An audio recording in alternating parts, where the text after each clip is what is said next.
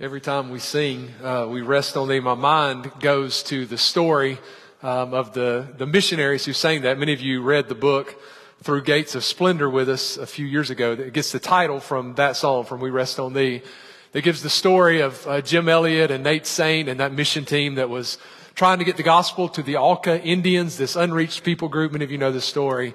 And they had already made contact. They had flown the plane overhead and circled and dropped care packages to try to make contact with this, what had been before a very violent tribe.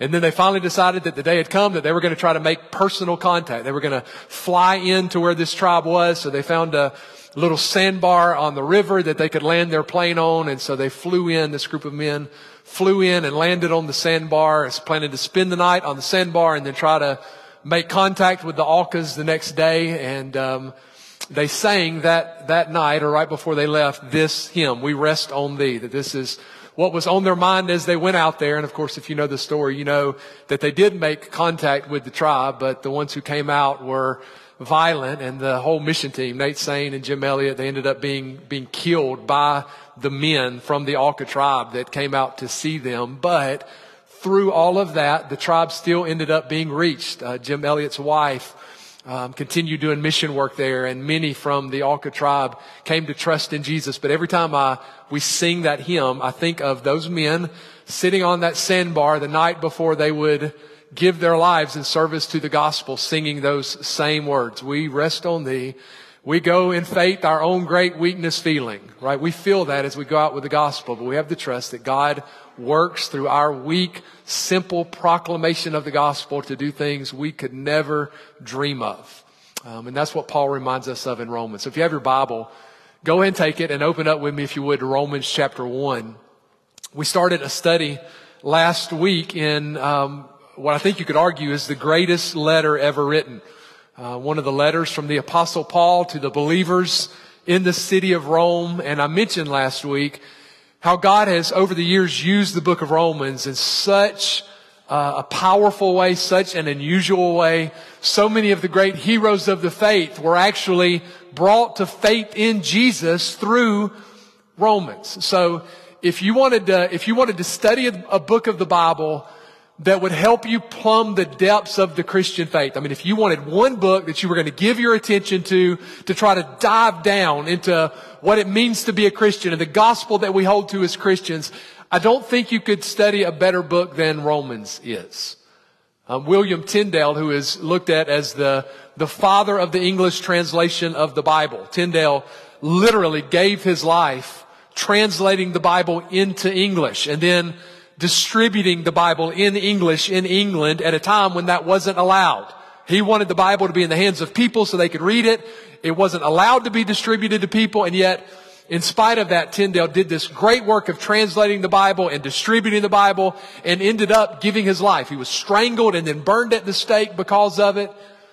And I want to read for you the prologue that Tyndale wrote to his translation of Romans. Listen to what Tyndale says about Romans. He writes, "For as much as this epistle is the principal and most excellent part of the New Testament, and also is a light and a way unto the whole of Scripture, I think it meet that every Christian man not only know it by rote and without the book, but also exercise himself therein evermore continually, as with the daily bread of the soul. No man verily can read it too oft, or study it too well, for the more it is studied, the easier it is. The more it is chewed, the pleasanter it is. And the more groundly it is searched, the preciouser things are found in it. So great treasure of spiritual things lieth hid therein." Tyndale saying that there is great treasure in the book of Romans, but it's there for those who are willing to search. It's there for those who are willing to chew. It's there for those who are willing to study. And that's what we're wanting to do in these coming months, is we're wanting to chew on the book of Romans to get the treasure out of it. And we started last week looking at the introduction, and we didn't get through all of that. So let's just read the first 7 verses of Romans together again. Again, we're in Romans chapter 1, verses 1 through 7.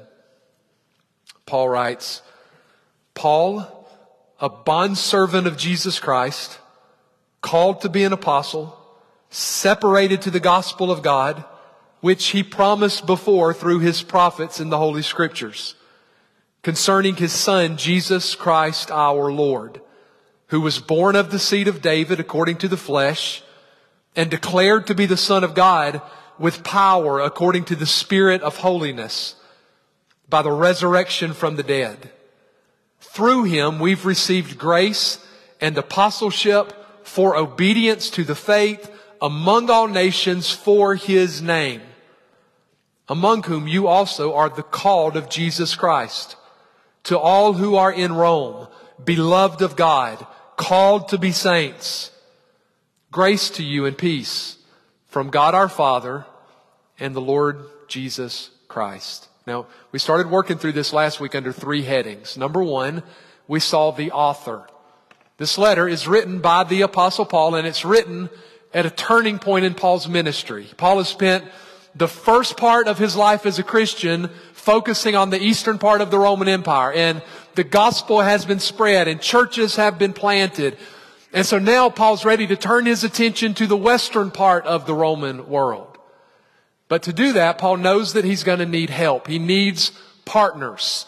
And so his hope is that this church in Rome, these believers in Rome, might partner with him in this gospel ministry. The challenge is he had never been to Rome, and he had never met most of these people. And so he writes the book of Romans, and he begins it by helping them understand who he is and by helping them understand what his message is. Now, as far as who he is, there are a couple things that Paul wants them to know in verse 1. First, and primarily, Paul wants them to know he is a bondservant of Jesus Christ. And you remember from last week, that's just the word for slave. Paul viewed that as the most important thing about him. And for our men who were in our Thursday morning Bible study, this is something Paul says regularly, because Paul begins the book of Philippians in the same way. The way he introduces himself to the church at Philippi is he also says he is a bondservant of the Lord Jesus Christ. And what Paul's communicating there is he viewed himself as owned by another. Paul was owned by the Lord Jesus. His life was not his own. And there's only one thought that matters to a slave. There's one pressing issue for a slave. What is it?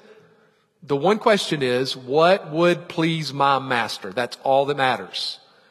And that's how Paul defined his life now. And I would just add, it would clear up a lot of things in our decision making if we lived with that same thought at the forefront of our minds. Right? Like, how should I handle this situation? How do I need to respond to this conversation? It brings a lot of clarity if I recognize that as a believer, my life is not my own. All that matters now is, how can I handle this in a way that would please my master? That's the job of a bondservant. But Paul also adds in verse 1, he was called to be an apostle. So he was in a unique role in the early church. He received and communicated direct revelation from God, so that Paul's instruction and Paul's teaching to the church had the full authority of King Jesus behind it. He had been separated out by God for this gospel ministry. And that leads us to the second point that we barely started on last week, the message. So at the end of that verse, Paul mentions the gospel of God at the end of verse 1. Well, it's like Paul can't mention the gospel without pausing to elaborate on it a little bit. So he feels the need to expand on what this gospel is. And remember, we've already said it a few times in this service. The word gospel means good news. It is the good news of what God has done for us in Jesus. Through Jesus, our sin debt has been paid. Through Jesus, the grave has been conquered. Through Jesus, salvation has been secured. And we stopped last week with verse 2. Look at verse 2 again. Paul says of the gospel, which that's God, which God promised before through his prophets in the Holy Scriptures. So the gospel that Paul had committed his life to wasn't new. The gospel that Paul was preaching was pictured and prophesied of throughout the Old Testament scriptures. Now here's why that's so important. You'll regularly run into people who have this artificial division in their mind between the old and the new.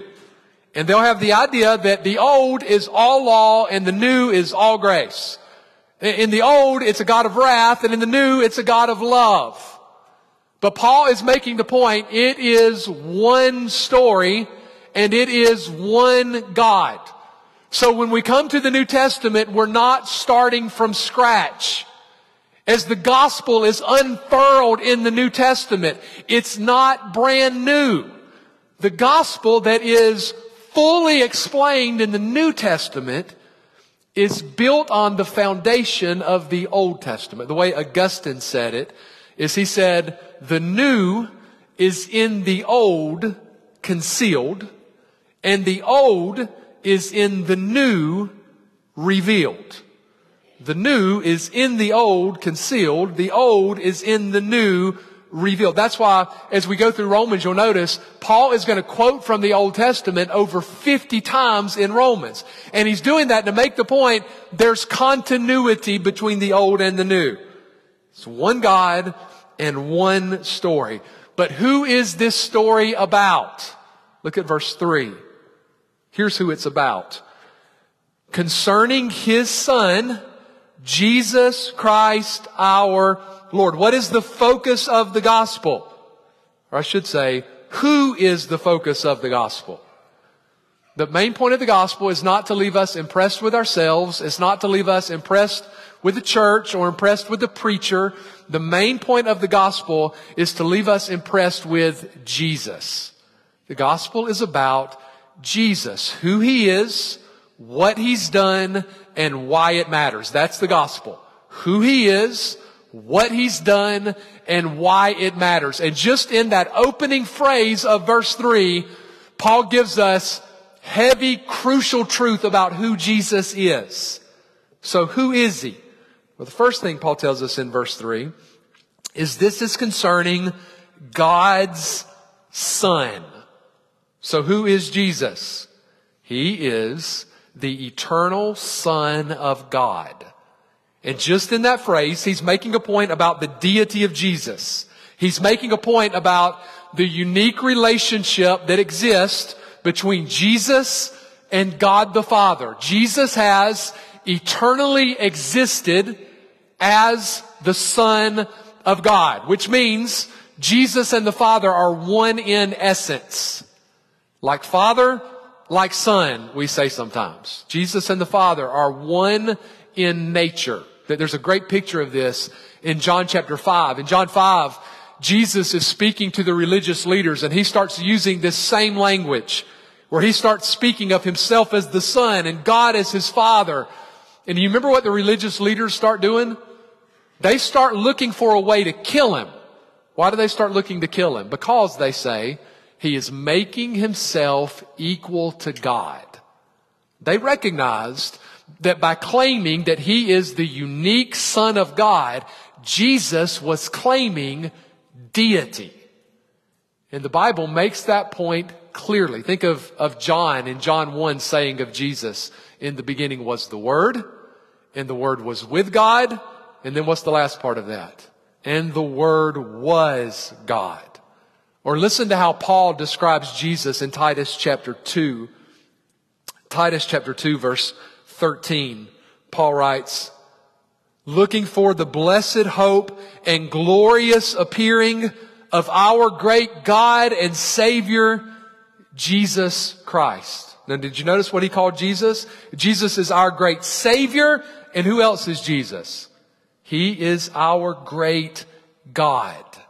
So Paul says that the gospel is concerning God's Son, Jesus Christ our Lord. So He's not only God's divine Son, He is the Christ. That means He's the Messiah. He's the King the Old Testament promised us was coming. And Paul adds, He is our Lord. Now think about how that would have struck these Christians living in Rome. Because who else lived in Rome? The Roman emperor lived in Rome. The Caesar lived in Rome. And every Roman citizen was expected to say, Caesar is Lord. But you see what Paul's reminding these Christians of? He's reminding us that we have a Lord that stands above Caesar. We have a Lord that stands above every president and every potentate and every congressman and every king. Our ultimate Lord is Jesus. That's what it means to be a Christian. There was, some of you will remember this, but there was a big controversy in the American church back in the late 1980s that became known as the Lordship Salvation controversy. Are y'all familiar with that? Those of you who have benefited from the ministry of John MacArthur, this is when he really burst onto the scene in American church life, because he wrote a book called The Gospel According to Jesus that really drew a line in the sand on this Lordship salvation. If you have benefited from his books, you should read that book. It's kind of the seminal work by John MacArthur. But what was going on is there were lots of people who were teaching that you could be a Christian, you could have Jesus as your Savior, and not have Jesus as your Lord. So you could sort of take Christianity in phases. So if you don't want to go to hell, you can pray this prayer, get that taken care of, have Jesus as your Savior, but you don't have to have Him as Lord yet. Meaning, you're free to keep living however you want to live. And if you keep living that way, well, that just means you're a carnal Christian. And maybe you'll live your whole life as a carnal Christian, but you'll still be a Christian, they would say. So you can embrace Him as Savior, never have Him as Lord, and still be a Christian, which is a horrible distortion of the gospel. Because you can't take Jesus in parts. That's not how it works. In fact, Paul in Romans 10, when he defines the means of salvation, what does he say? Paul says, if you confess with your mouth Jesus is Lord and believe in your heart God's raised Him from the dead, you will be saved. So you can't have salvation from Jesus while at the same time you refuse Him as Lord. You can't have Him as Savior and reject Him as Lord. Salvation means we're coming to God's Son, Jesus Christ our Lord. Okay, Jesus Christ our Lord. What else are we told?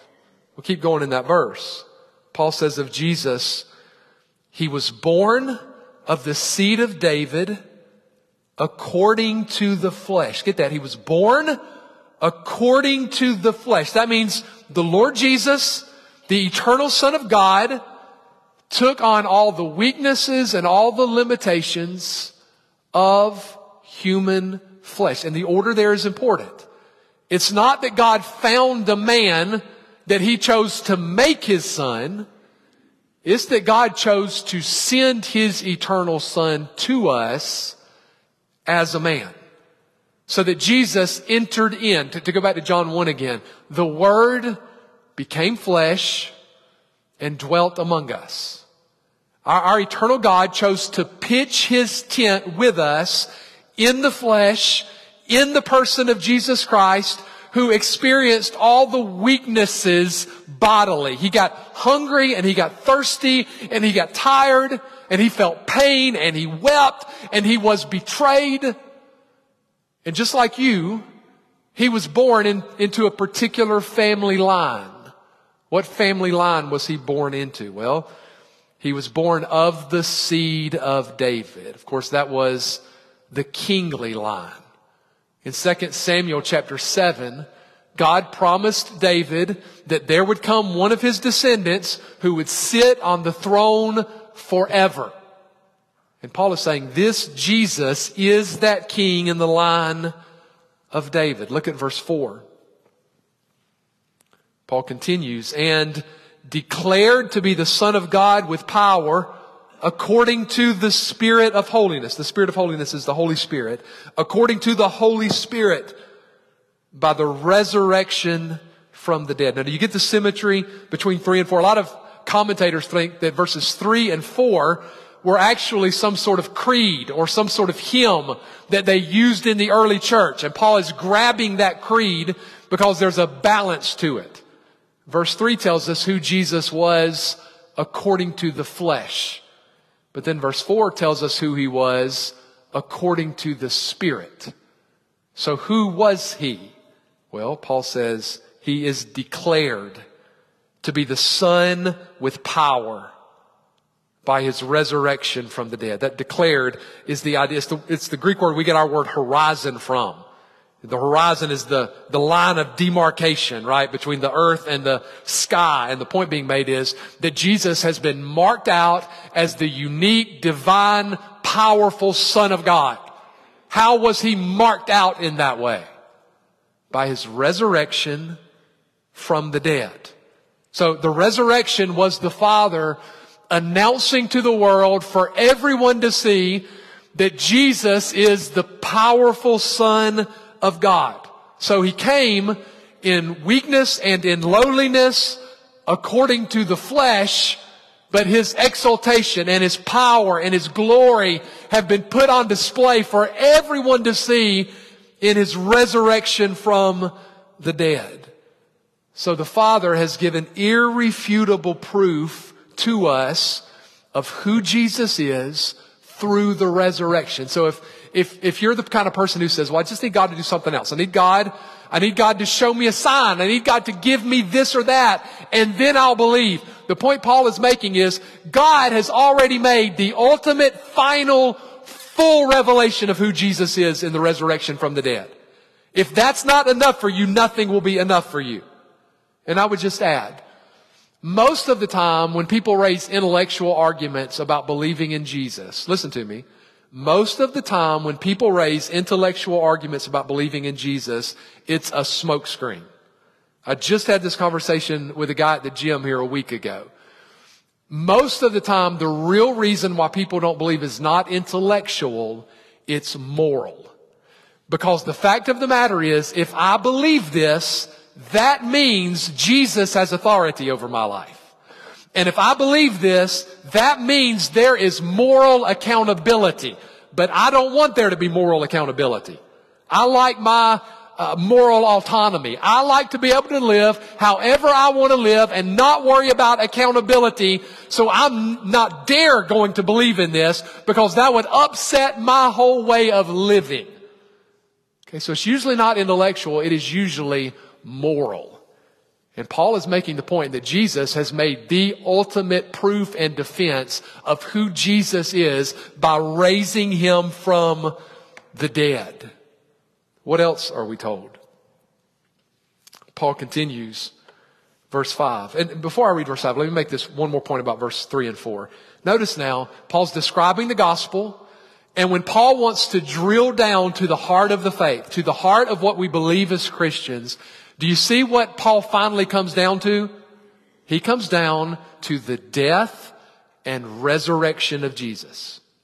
That's the heart of it. And the reason I emphasize that is you'll run into lots of people who come under the umbrella of Christianity who mainly only want to talk about the other things that Jesus did. You'll find so-called liberal Christians coming out the ears who only want to talk about the hungry people that Jesus fed and the sick people that Jesus healed. And the reason for that is they want to present Christianity as if it is mainly a social movement. So following Jesus is just about soup kitchens and medical clinics, and all of that's good, and Christians do that, and we should love people like Jesus did. But listen, the main way that Jesus loved people was by dying and rising from the dead. That's the main way. So if you want to emphasize Jesus' love by focusing on all the social stuff, but you never find yourself drilling down into his death and resurrection, you're focusing on something different than what Paul focused on. The main way he loved people was by dying and rising, because that's our main problem. My sin is so offensive to God that the only way it could be dealt with was by the perfect Son of God dying the most horrible death imaginable for me. Because that's what my sin deserves. It deserves death. And not just physical death. My sin deserves eternal death. My soul should be separated from God forever, and my body should be in the grave forever. But Jesus died to take that death for me. He went to the cross to take the punishment I deserve. And he rose from the dead to conquer the grave. And it's so tempting. It is so tempting to put the focus in the Christian faith on all the other stuff that Jesus did. And here's why. Because our world is willing to accept Jesus as long as it's just the social work kind of Jesus. As long as it's just the he gets us kind of Jesus. As long as it's just a Jesus who affirms everybody and wouldn't dare make demands and would never be judgmental. As long as it's that Jesus, the world will sign off on it. The problem is that Jesus doesn't exist. That Jesus is a human invention. He's a fairy tale. And that Jesus can't save anybody. The Jesus we present is the eternal Son who is Christ and Lord and who died in the place of sinners and bodily rose from the dead. Is that the Jesus you're trusting in? Well, verse 5 now. Paul continues. Through him, we have received grace and apostleship for obedience to the faith among all nations for his name. The first part of that, Paul's turning back to what Jesus had done for him. Paul had received, he says, grace and apostleship. Or that could be, he has received the grace of apostleship. Paul was not an apostle because he checked the boxes. He's not an apostle because he earned it. He was an apostle by sheer grace.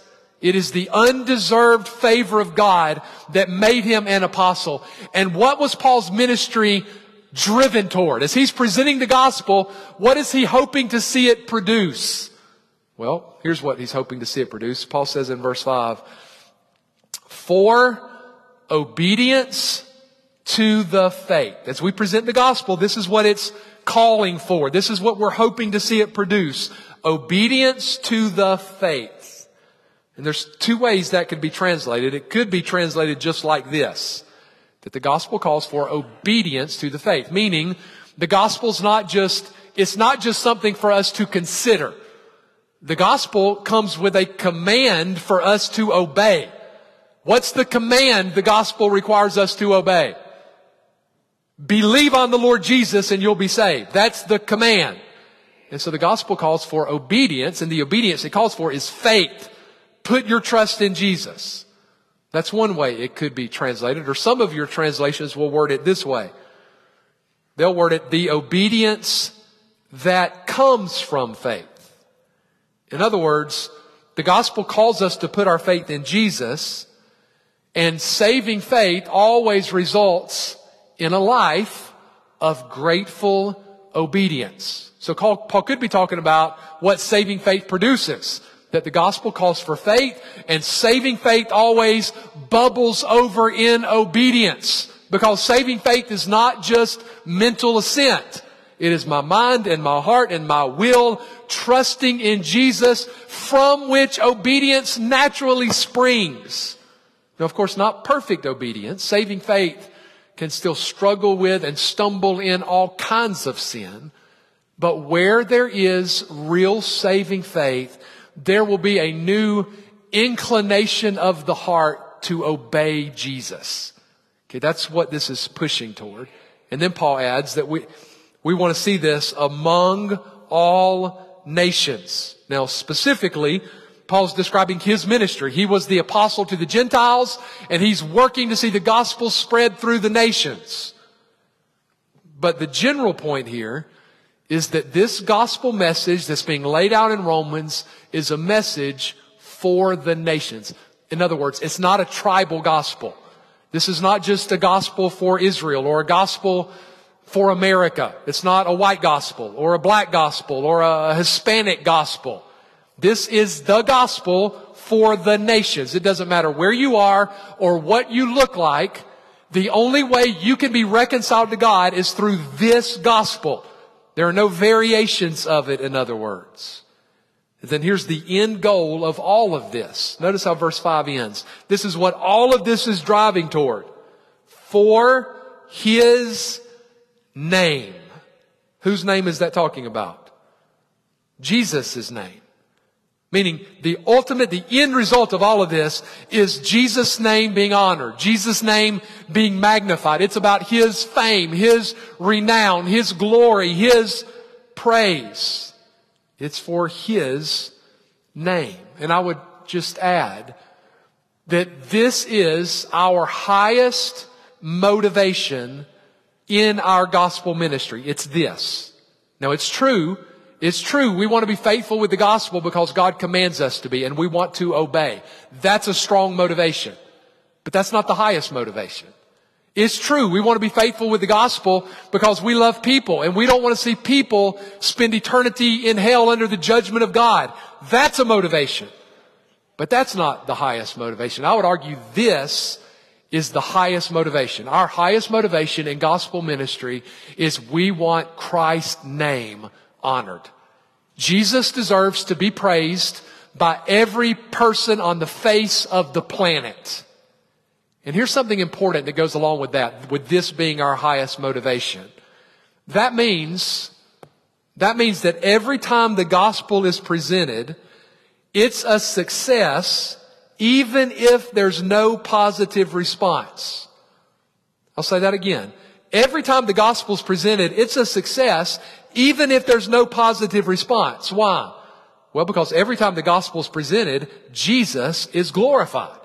Because the gospel is the story of Jesus' greatness and His humility and His sacrifice and His victory and His reign. And every time that story of Jesus is told, Jesus is magnified. Even if no one responds positively to it, He's glorified in the presentation of the gospel. Now that's huge, because that means if next week you share the gospel with one of your coworkers and they want nothing to do with it, that was not a failure. That was a success because Jesus was magnified in the presentation of the gospel. Just in presenting the gospel, you declared Jesus is King. Just in presenting the gospel, you made it clear that the only way this coworker can be reconciled to God is through this message about Jesus.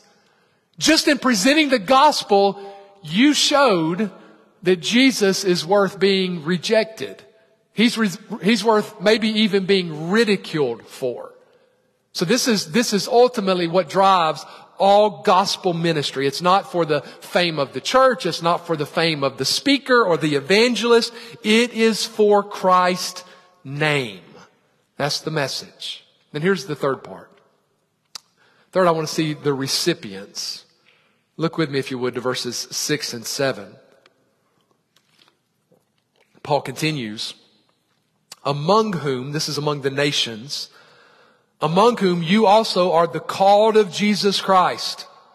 To all who are in Rome, beloved of God, called to be saints, grace to you and peace from God our Father and the Lord Jesus Christ. So Paul has been sent to the nations, among whom are the people in Rome. That's why he's wanting to get to Rome. And he says two things that are true about these Christians in Rome. And these aren't just true about Christians in Rome. If you're a Christian, what Paul says here is true of you. Two things Paul says of these Christians. He says we are called of God and we are loved by God. Listen to me. If you want two solid truths to rest your heart in, I can't think of many that are much better than this. You are called and you are loved. You'll notice he uses the word called 2 times in those last 2 verses. He says in verse 6 that we are called of Jesus Christ. And then he says in verse 7, we are called to be saints. And you might remember Paul used this same word describing himself up in verse 1, where he says he is called to be an apostle. And I made the point when we were in verse 1 that is not an invitation. Paul's calling to be an apostle wasn't the Lord asking him if he would consider being an apostle. It was a divine summons. And that's what Paul is telling these Roman Christians about their salvation. How had they come to be in the faith? How had they become the saints of God? Paul's answer is because they were called. This is often described as the effectual call. That means it's a call that accomplishes something. It's effective. It's a call that creates what it calls for. The physical picture of this is Jesus standing at the tomb of Lazarus and saying, Lazarus, come forth. Now, when he says that, is he inviting Lazarus to come out of the tomb? Is he giving options? Lazarus, would you please consider if you're going to come back to life or not? No, it's a call that brought Lazarus back to life. It's a call that created what it called for. Okay, that's what the effectual call is. It's a call that actually creates something. It's the call of God that raises spiritually dead people back to life. Now, there's another way to talk about call in the Bible. There's also what's termed the external call. That's what we're given to do. We're called to go out with the gospel, present the gospel, and call people to come believe. We want to get that gospel, that message, into the ears of as many people as we can get it into. But we recognize that the ultimate problem isn't people's ears, it's people's hearts. So there are lots of people who hear that message with their ears and don't want to have anything to do with it. Because what needs to happen isn't just to hear it with their ears. What needs to happen is a divine call that brings dead hearts back to life. That's the effectual call, the internal call, the call that only God can do. Let me show you what that looks like. This is 1 Corinthians chapter 1. Listen to what Paul says. He says, for Jews request a sign, and Greeks seek after wisdom. But we preach Christ crucified. To the Jews a stumbling block, and to the Greeks foolishness. So according to Paul, how do people respond to the message of Christ crucified? Well, the Greeks respond by saying it's a stumbling block, meaning they're offended by it.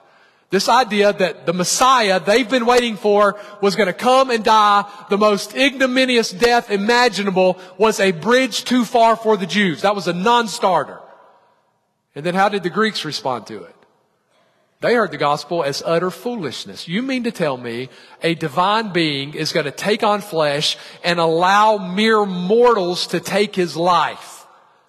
So to the Greek mind, that was utter foolishness. It was ridiculous to consider Christ crucified. So you have Jews and Greeks, Jews and Gentiles who both hear the gospel and they both reject the gospel.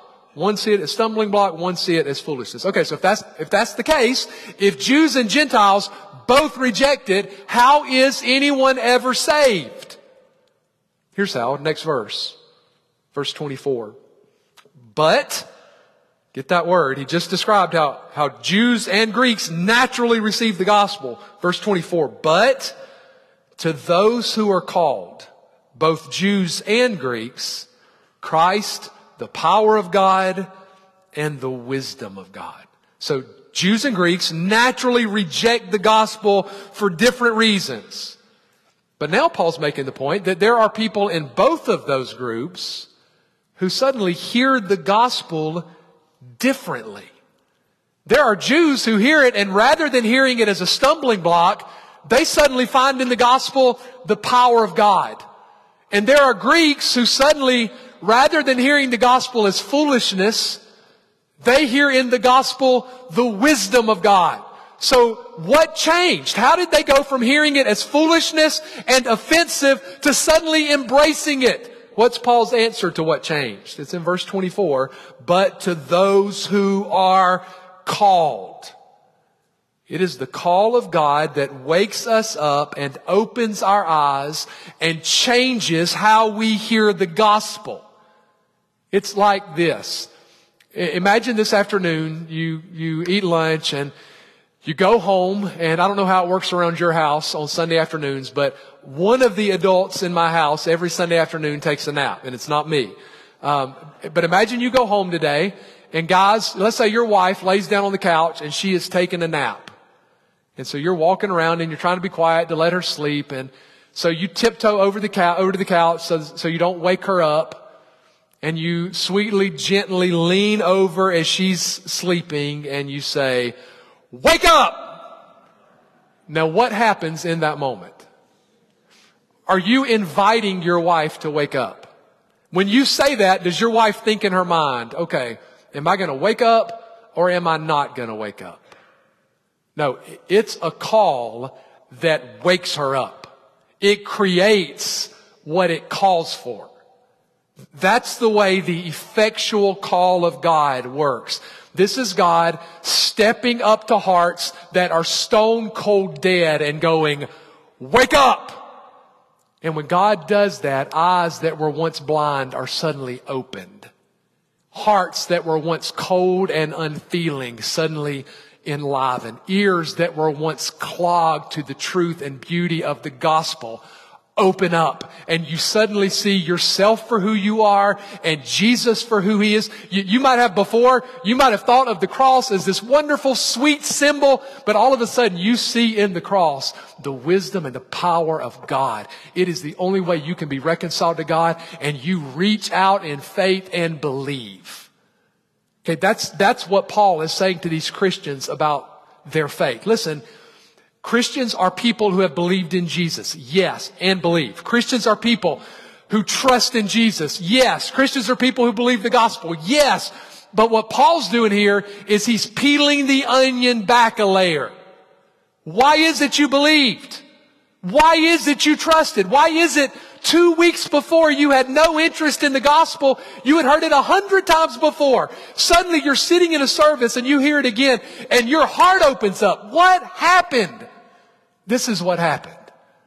The God who created you called out to you just like he did to Lazarus in that tomb and said, "Wake up." And when God called out, your spiritual eyes were opened and you believed. This is who you are as a Christian. You were called. You were called of Christ. That's probably the idea that you were called into Christ. So this is a call that brought you into fellowship with Jesus. And Paul says in verse 7, this is a call that made us saints. So it's a call that separated us out as belonging to God. It's a call that positioned us in Jesus so that we're now seen as holy. That's what this call did for us. But not only were we called, Paul also uses that phrase, we are beloved of God. Yes, as Christians, we love him. But you remember how John says it in 1 John? We love him because he first loved us. Hang on to this, Christian. You are not just tolerated by God. You're not just endured by God. You are loved by God.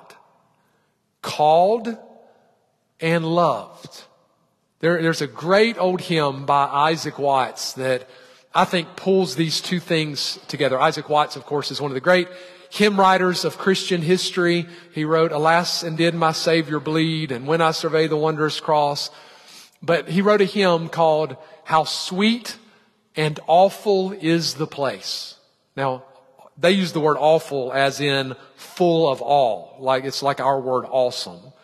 And what he does in this hymn is he starts working through this story where he's describing what it means to be a Christian. And he uses the parable. You remember the parable Jesus gave where he describes salvation as being like invited into a banquet. And we've been brought into this banquet hall where this marvelous feast is laid out for us. And we have all the blessings of God to enjoy. And he begins describing salvation that way and describing our response to it. And here's how it goes. First verse says, "How sweet and awesome is the place with Christ within its doors, while everlasting love displays the choicest of her stores." Here's what he's saying. This is what it means to be a Christian. We have been brought into this place, and the greatest blessing is Christ is within the doors. The greatest blessing about this banquet of salvation we're at is that we now have the presence of Jesus, and this feast of love has been laid out where all the blessings of God are there for us to enjoy. That's how he starts. Then he begins describing our response to it. He says, second verse, "While all our hearts and all our songs join to admire the feast. Okay, so we're singing, we're celebrating this wonderful feast of salvation while all our hearts and all our songs join to admire the feast. This line gets me every time. He says, each of us cries with thankful tongue, Lord, why was I a guest? Third verse.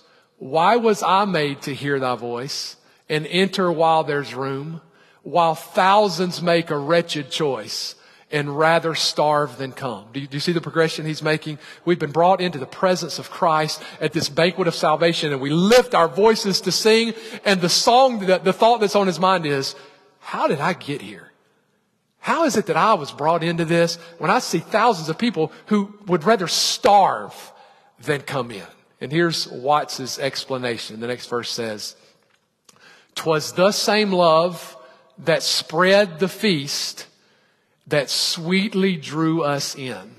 Else we had still refused to taste and perished in our sin. Did you hear that language? How is it that we came to be in the feast? And Watts's answer is, it was the same love that spread this feast. It was the same love that provided salvation that then drew us into the feast. Do you see how that's Paul saying here in Romans? Here's what it means to be a Christian. You are loved and you are called. And then he gives the greeting that he puts in so many of his letters, and we'll finish up where he says, grace and peace from God our Father and the Lord Jesus Christ. Now, when he gives this sort of benediction, this call of blessing, he's saying this to people who had, of course, already experienced God's grace. They had once been enemies. They now had peace with God. But Paul's praying for more grace and peace. It's a good reminder. Grace and peace are not one-time gifts in the Christian life. It's not a vaccine where you get your dose of grace and peace and then you're ready to move on. It is not a vaccine. It is our daily food. We live every day by his grace. We endure by grace. We serve by grace. We persevere by grace. And every day we desperately need his supernatural peace. It is only by his peace that we can say, it is well with my soul, at the same time that we say sorrows like sea billows roll. And Paul's making the point that this grace and peace are available only to those who put their trust in God's Son, the Lord Jesus Christ, who came of the seed of David and died in our place and was declared the powerful Son of God through his resurrection from the grave. So here's the call of Paul's introduction. Put your trust in this Jesus. And Christian, sit in awe that the God of this universe would give you this sort of blessing.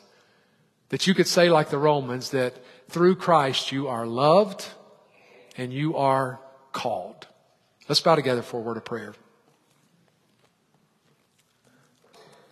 I'll give you a few minutes just to go to the Lord yourself in your seat.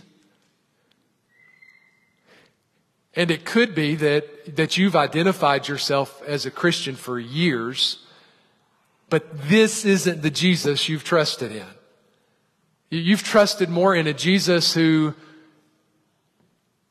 does social work and gives moral lessons, but not the Jesus who is the King of heaven, who gave his life as an atoning death and rose from the dead. You've never trusted in this Jesus who is Savior and Lord, where you've turned from living for yourself as if you are boss and God of your life and put your faith in him alone and what he's done for you. Let this be the time today that you call out to this Jesus to save you.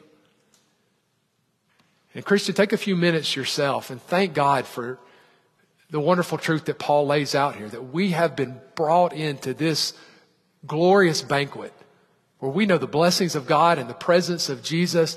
It is not because we were smarter than everybody else, that we lived more moral lives than everybody else. It's because God is unbelievably gracious.